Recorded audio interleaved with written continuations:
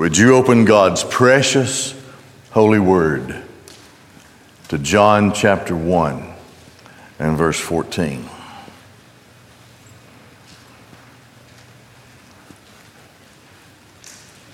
Verse 14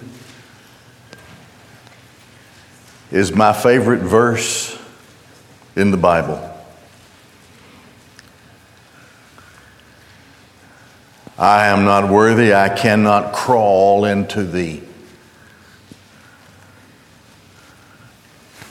outer banks of the presence of its meaning. But we'll try. This rests, now the prologue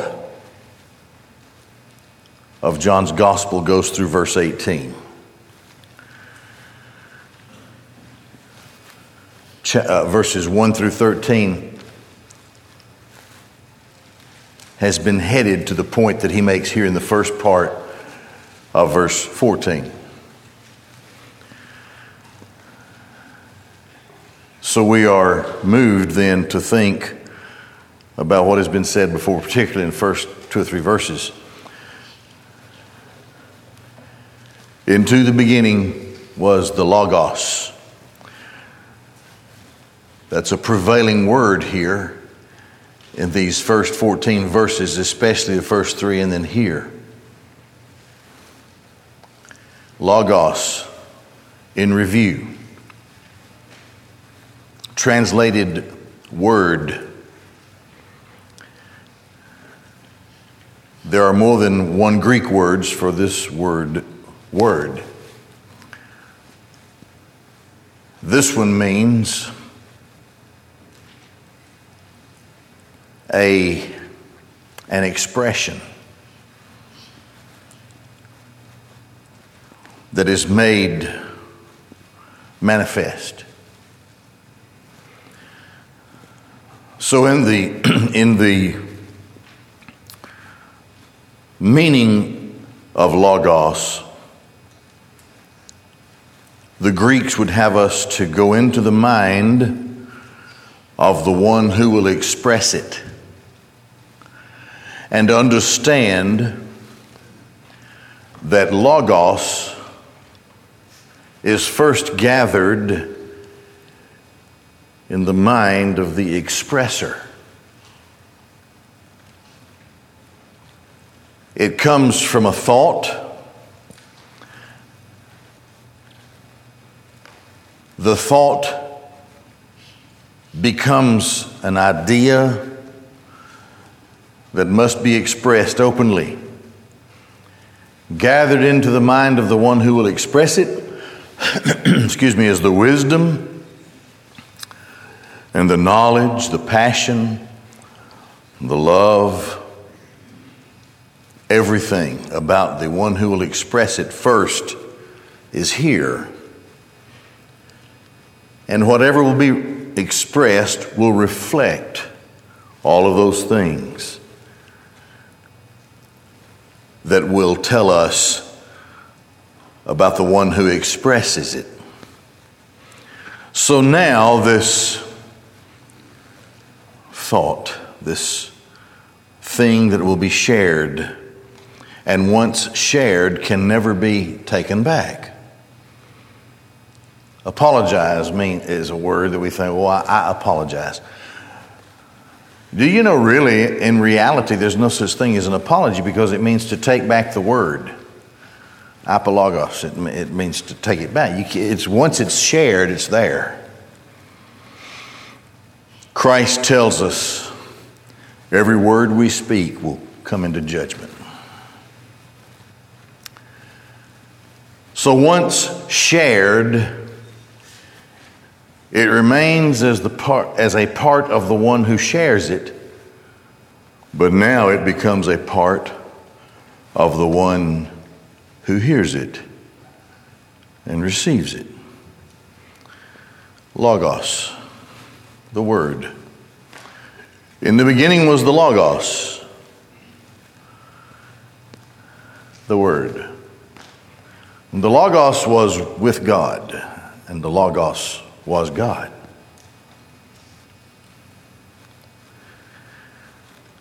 He is the one who is the same in the beginning, and all things through him were created. And apart from him, nothing was created that has been created. So everything, every life, every day, every second of a person's life, every flare of a distant star, everything was made by him. And he is life. He's light. And then he's life. Almighty God, the Godhead,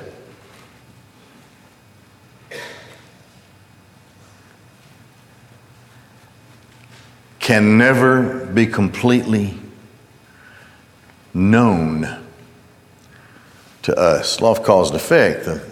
The effect is less than the cause and can never be as great as the cause. We can never be as great as God. God transcends time and space. He's beyond it. He's before it. He's after it. He's in it. He's above it. He's ever below it. I mean, just whatever, however you want to think, it's impossible to extract a word from the English language and think that you can somehow apply it to God. Even the word infinite. Once we say the word infinite, now we've made a definition, and God cannot be even placed in a word that is defined by man. However, in his wisdom, to display his glory, God determined that he would create everything that we know, the universe and all that's in it. This would be the job of God the Son, the second of the Trinity, and he would bring from within himself time and space. He would make it. He would even accommodate himself to it. And so if there is life, he brought it from where he was into where he is in his creation. If I have an existence, he brought it with him. And he placed it along the timeline according to his purpose and for his glory. And the same is it is with you. And so he comes forth in mighty creative power. He is the expression and the definition of life. And so within his created universe, he will bring with him light and life.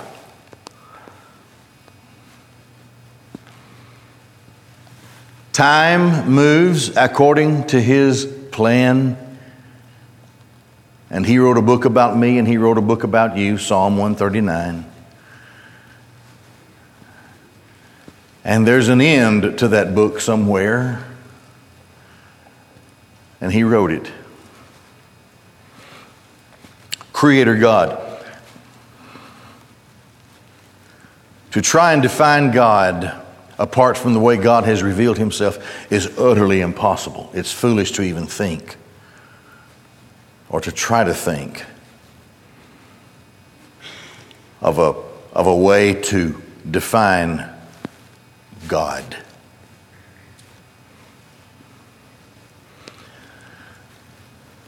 So bringing life and light to enlighten us.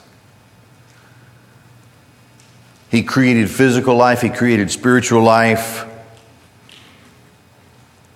He would finally and ultimately redeem all of those whom the Father had given to him. John chapter 6. We'll get there one day. And then John comes to this first part of verse 14. And the Logos became flesh. Became. Egeneto. That's a time and space word. Logos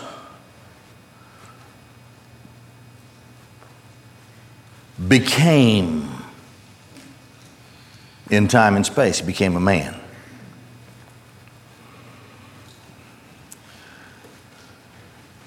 John will never call himself, John, the writer of the gospel, will never refer to himself by his name. He cannot.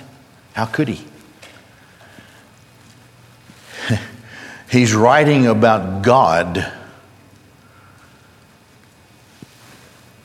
who came into a speck of his created order for the sake of his own. John could never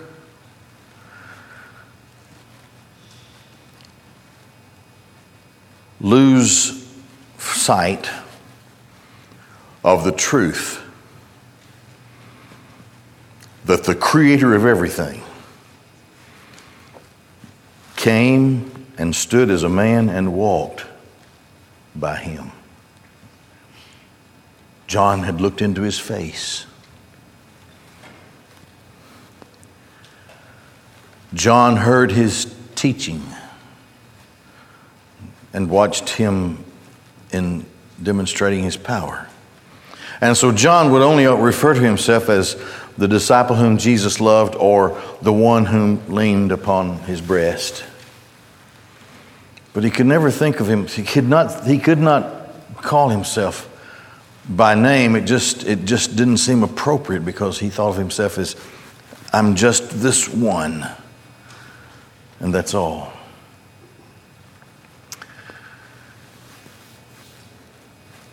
In the last couple of weeks,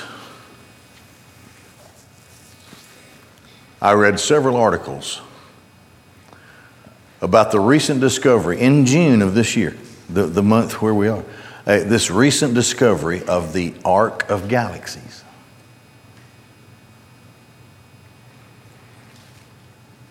I thought everybody would go, yeah, I read that, but you haven't read that. I'm going to tell you about it. They were studying quasars, this group of highly trained, very intelligent scientists, astrophysicists, and using all of the latest and most modern equipment, they saw something for the first time. They called it the Ark of Galaxies, A-R-C, the Ark of Galaxies. It was described like this: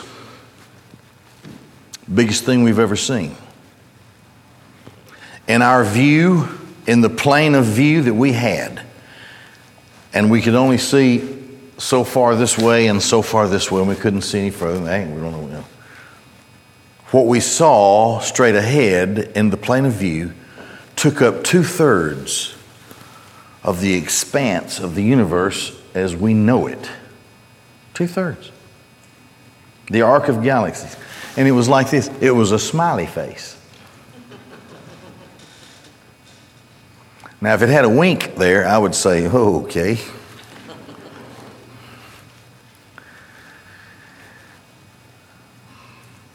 They said,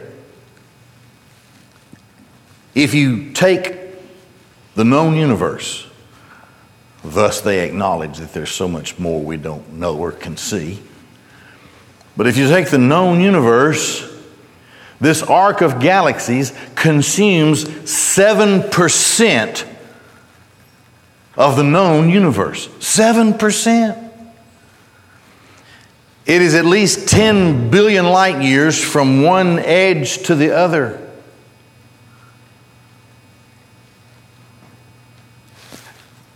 I read about, 6 or 8 articles, and they all pretty much said the same thing. One thing that really struck me that they all said was this: we are going to have to rethink our cosmological principles. Cosmology, that's the study of creation, how things originated. We're going to have to rethink our cosmological principles. Physics as we understand it, time and space as we thought we knew it, has just been set in disarray. Because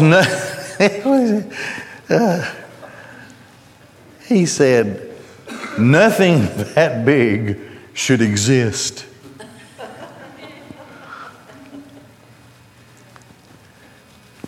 Apparently, there would be too much gravitational pull and all this kind of stuff and make it blow up or tear apart. I don't know. Here's why they're going to have to rethink their cosmological principles. They didn't have it right in the first place.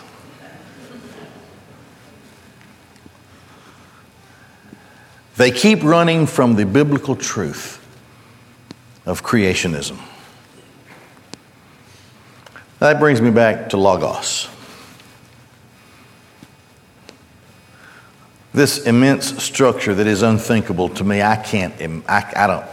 Can I think of the space of 10 billion light years? No. I know how big my waist is. It's a light year and a half, but 10 billion light years, that's an unthinkable thing. I can't. What? Now, I don't know. If you're in the southern hemisphere and you look at it, it may be a frowny face instead of a smiley face. But I thought it was unique that this thing is smiling at them. You know, it's like, you don't know what I know. Because I spent a portion of time this week studying the scriptures that reference the hidden things of God, the secret things of God. To sum it all up, among the things that are hidden and secret from us are the secrets of creation itself. That's too big of a deal for us to think about.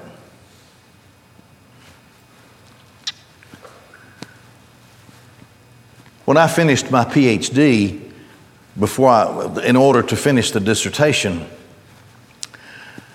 I had to study quantitative analysis. Let me tell you this. There is no positive cash flow in quantitative analysis, all right? You need to be a plumber or something that'll make you money. Really, I'm serious. So I had to spend a lot of money on a program that would do the work for me, right? But still, you got to know how to put the stuff in the program. If you get it wrong, you don't get the right answers. And I think of all that people think they know. And in this program,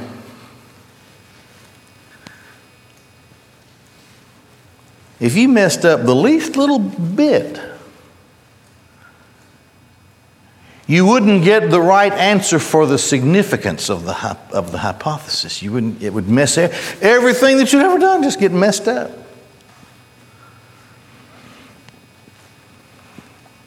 There are these secrets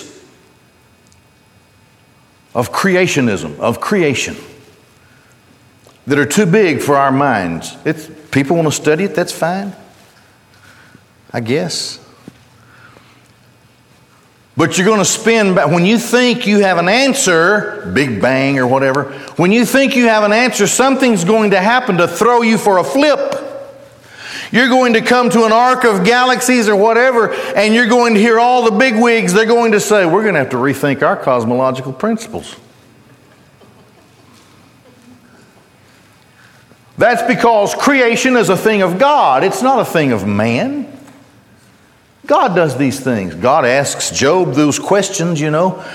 Where were you when I laid the foundations of the world? Job, what could he say? He would have to ask, well, what's the foundation of the world? Have you ever entered into the treasures of a snowflake. I read that no snowflake is ever like another. They're all different. Now, who knows that?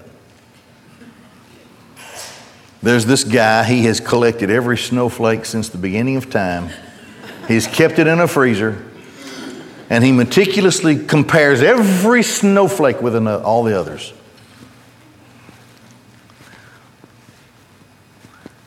Now, the Bible doesn't say that there's not one identical to another one. There could have been a snowfall in the Ice Age that would have a bunch of snowflakes like the ones that fell on Shagbark not long ago where I live. I don't know. Nobody knows that, but I'll tell you this. And I've seen the high-speed cameras on TV, and you have too, when they begin to form. It's a marvel to watch, and two of them don't form the same way, and it's beautiful. It's a treasure. Explain to me how one does this geometrical pattern, and it's, 6 points, and this one does a completely different pattern, although they are in the same environment.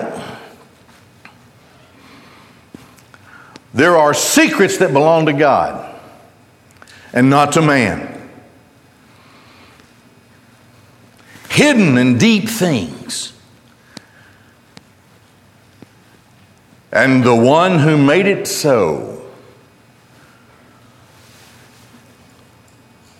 stood with John, walked with John, accommodated himself to space and time. He became flesh, sarx, flesh.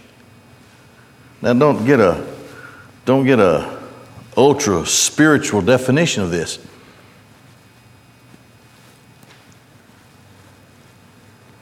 Logos, the Logos, who encapsulates time and space, came into time and space. He became flesh. And this would be the flesh of Adam. He wept. He bled. He enjoyed himself. He ate.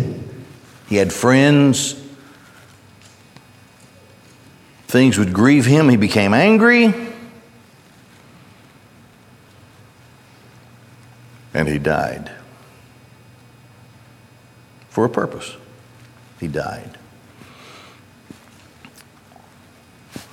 And the Logos became flesh.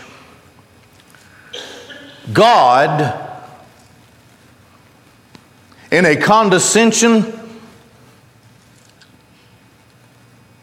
the definition of which I will pursue into the ages of the ages, became a man. The God-man.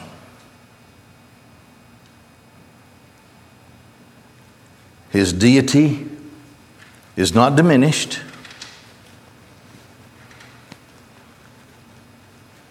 But God became a man. Only one, the virgin-born Christ. God became a man. Jesus of Nazareth died. He died for a purpose, namely, for his own. We studied in Ephesians. Christ died for his church. He died for his own. We are ransomed. Those whom the Father has given to him, we are ransomed. Only he could do it for me. The only begotten Son. And he was put in a grave. And he was raised again. With great power. So he is the resurrected, empowered Son of God, who now receives back to himself a peculiar glory that is his, but it is a glory that can fit into time and space. And it is the glory of God the Son. Some infinitely glorious day, when we gaze upon the Christ who comes again we will see God who became a man. And he comes as God's only begotten, God the Son, for us. With all of this great power, with the hidden secrets of creation itself.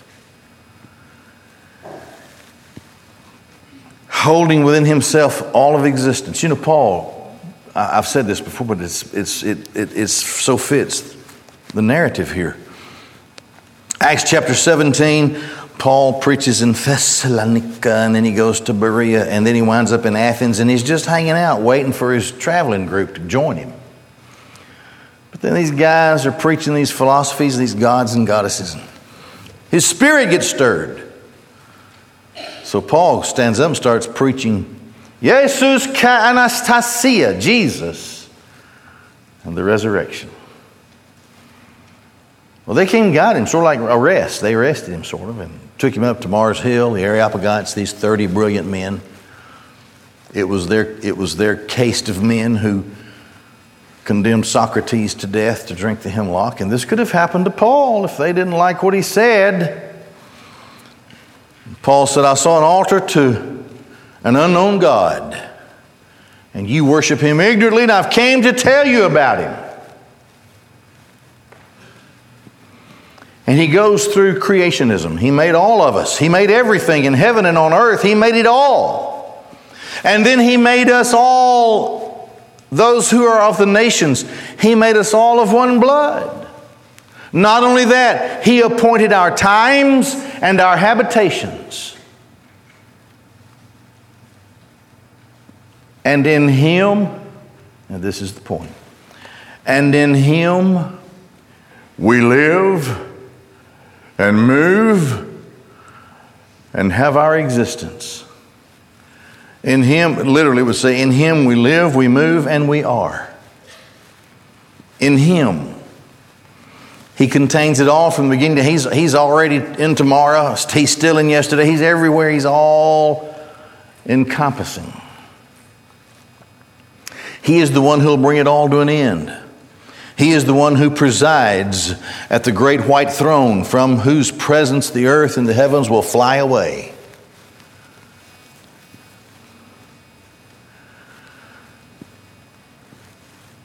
And the Logos became flesh.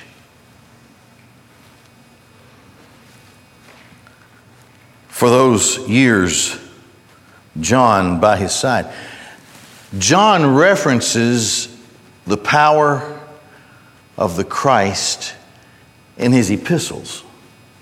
Says something of the same thing that he says here in chapter 1. John could never lay aside the truth of the deity of Christ. He stood by me. I looked into his eyes, into his face, and he loved me. The one who made everything. And the Logos became flesh and tabernacled among us. Eskenosin, to tabernacle. Skeno, the root is a tent. Logos became flesh and pitched his tent among us. I said that wrong once, and I go real slow.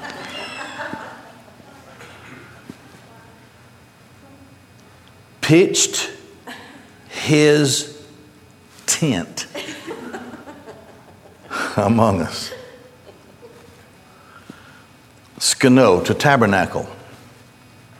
Did you know, in its strictest sense, it's a military term. Troops would march. They're on a mission.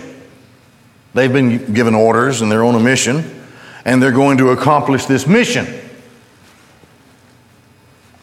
When they get to where they have to go to accomplish the mission, They pitch their tents because they're not going to stay there.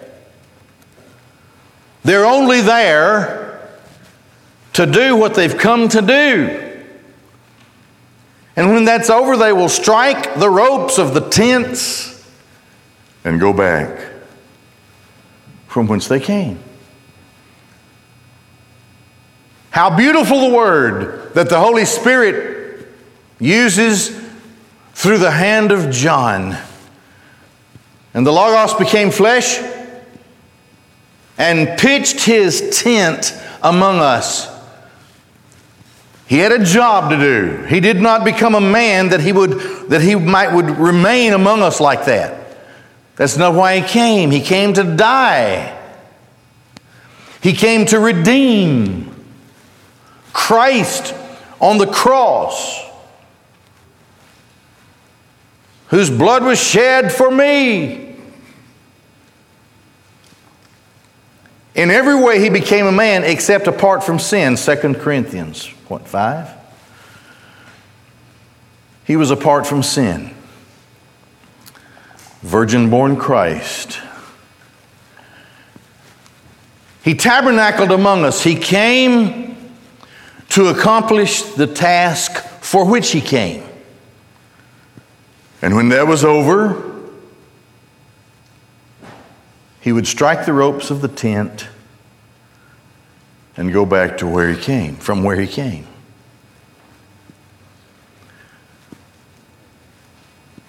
How many times did Jesus say, "My hour has not yet come"? My hour has not yet come. Until finally in John 17, he prays the prayer, "Father, the hour has come." It's about time to strike the rope of the tent, engage the battle, defeat the enemy, and go back from whence I came. He tabernacled among us. Now, when we get past the prologue in verse 18, how and why all that happens, that this Logos, all of the things that he did, not all of them, but the things that John's gospel would include, are a reflection back on who he is and what he came to do.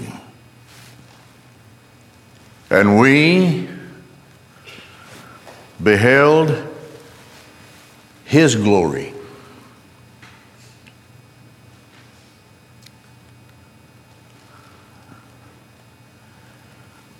We know that he is God because he brings, as God the Son, glory from God the Father. Here it is. And we beheld his glory, glory as of an only begotten from the Father.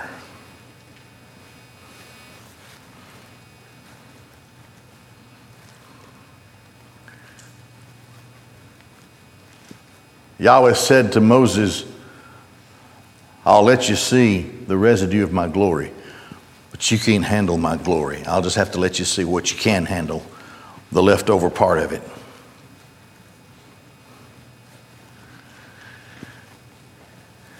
Then as a flaming pillar of fire, he was with his people.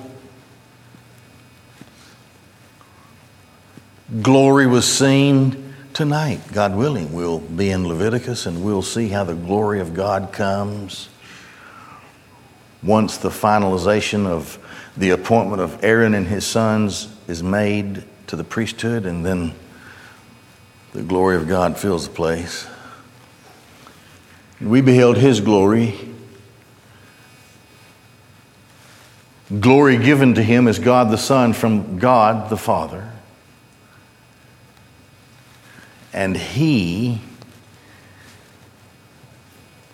is full of grace and truth. Pleres, full. Caritas, of grace. Pleres, from pleroma. It means abundant fullness. It means that Logos, when he became a man, and especially when he pitched his tent among us, and he came to accomplish a specific task. When he came, he was completely filled with grace. Now he's coming again, and like the bumper sticker says, and boy is he mad.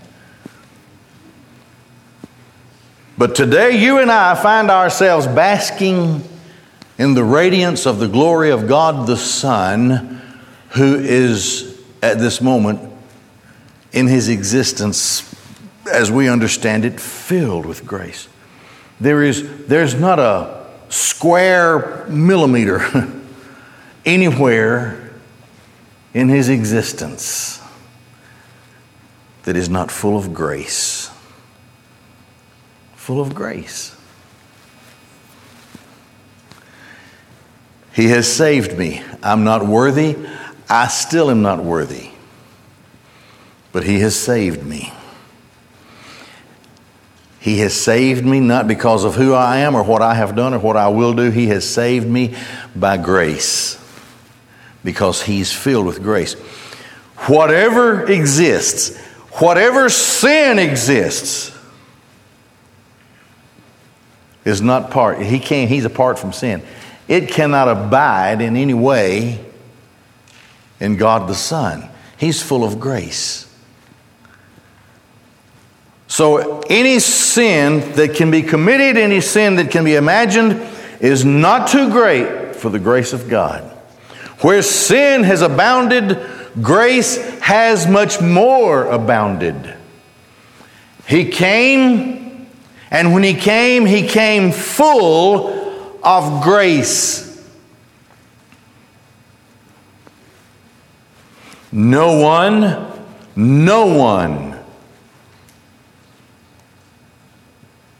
who comes to Christ by the will of the Father, no one, regardless of who he is, will be rejected.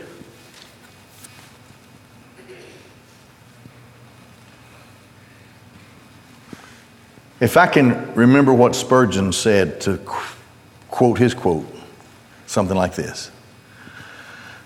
When I get to heaven, these things I will ponder upon. Number one, I will be surprised that there are those there that I did not think would be there. Number two, I will be amazed that there will be those who will not be there that I thought would be there. And number three, and the greatest miracle of all is that I'm there. Full of grace. He's coming in wrath someday. He'll come again in wrath. But right now he's full of grace and truth. Truth. Aletheus, truth. He is truth. He is truth. I told you a while ago. These high-paid, highfalutin guys are scratching their heads. They're thinking, and they're all saying, it's the same thing in the articles that I said, they all agree. We're going to have to rethink our cosmological principles. That's because you're pursuing falsehood. He is truth. And he tells us what we can hold.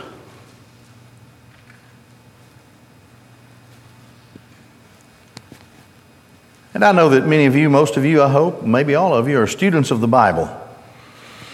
You read that Bible through and you go back and read it again, and I'll tell you, if you're like me, you will find that every time you read a familiar passage of Scripture, you will find that it means something greater and different than it did before.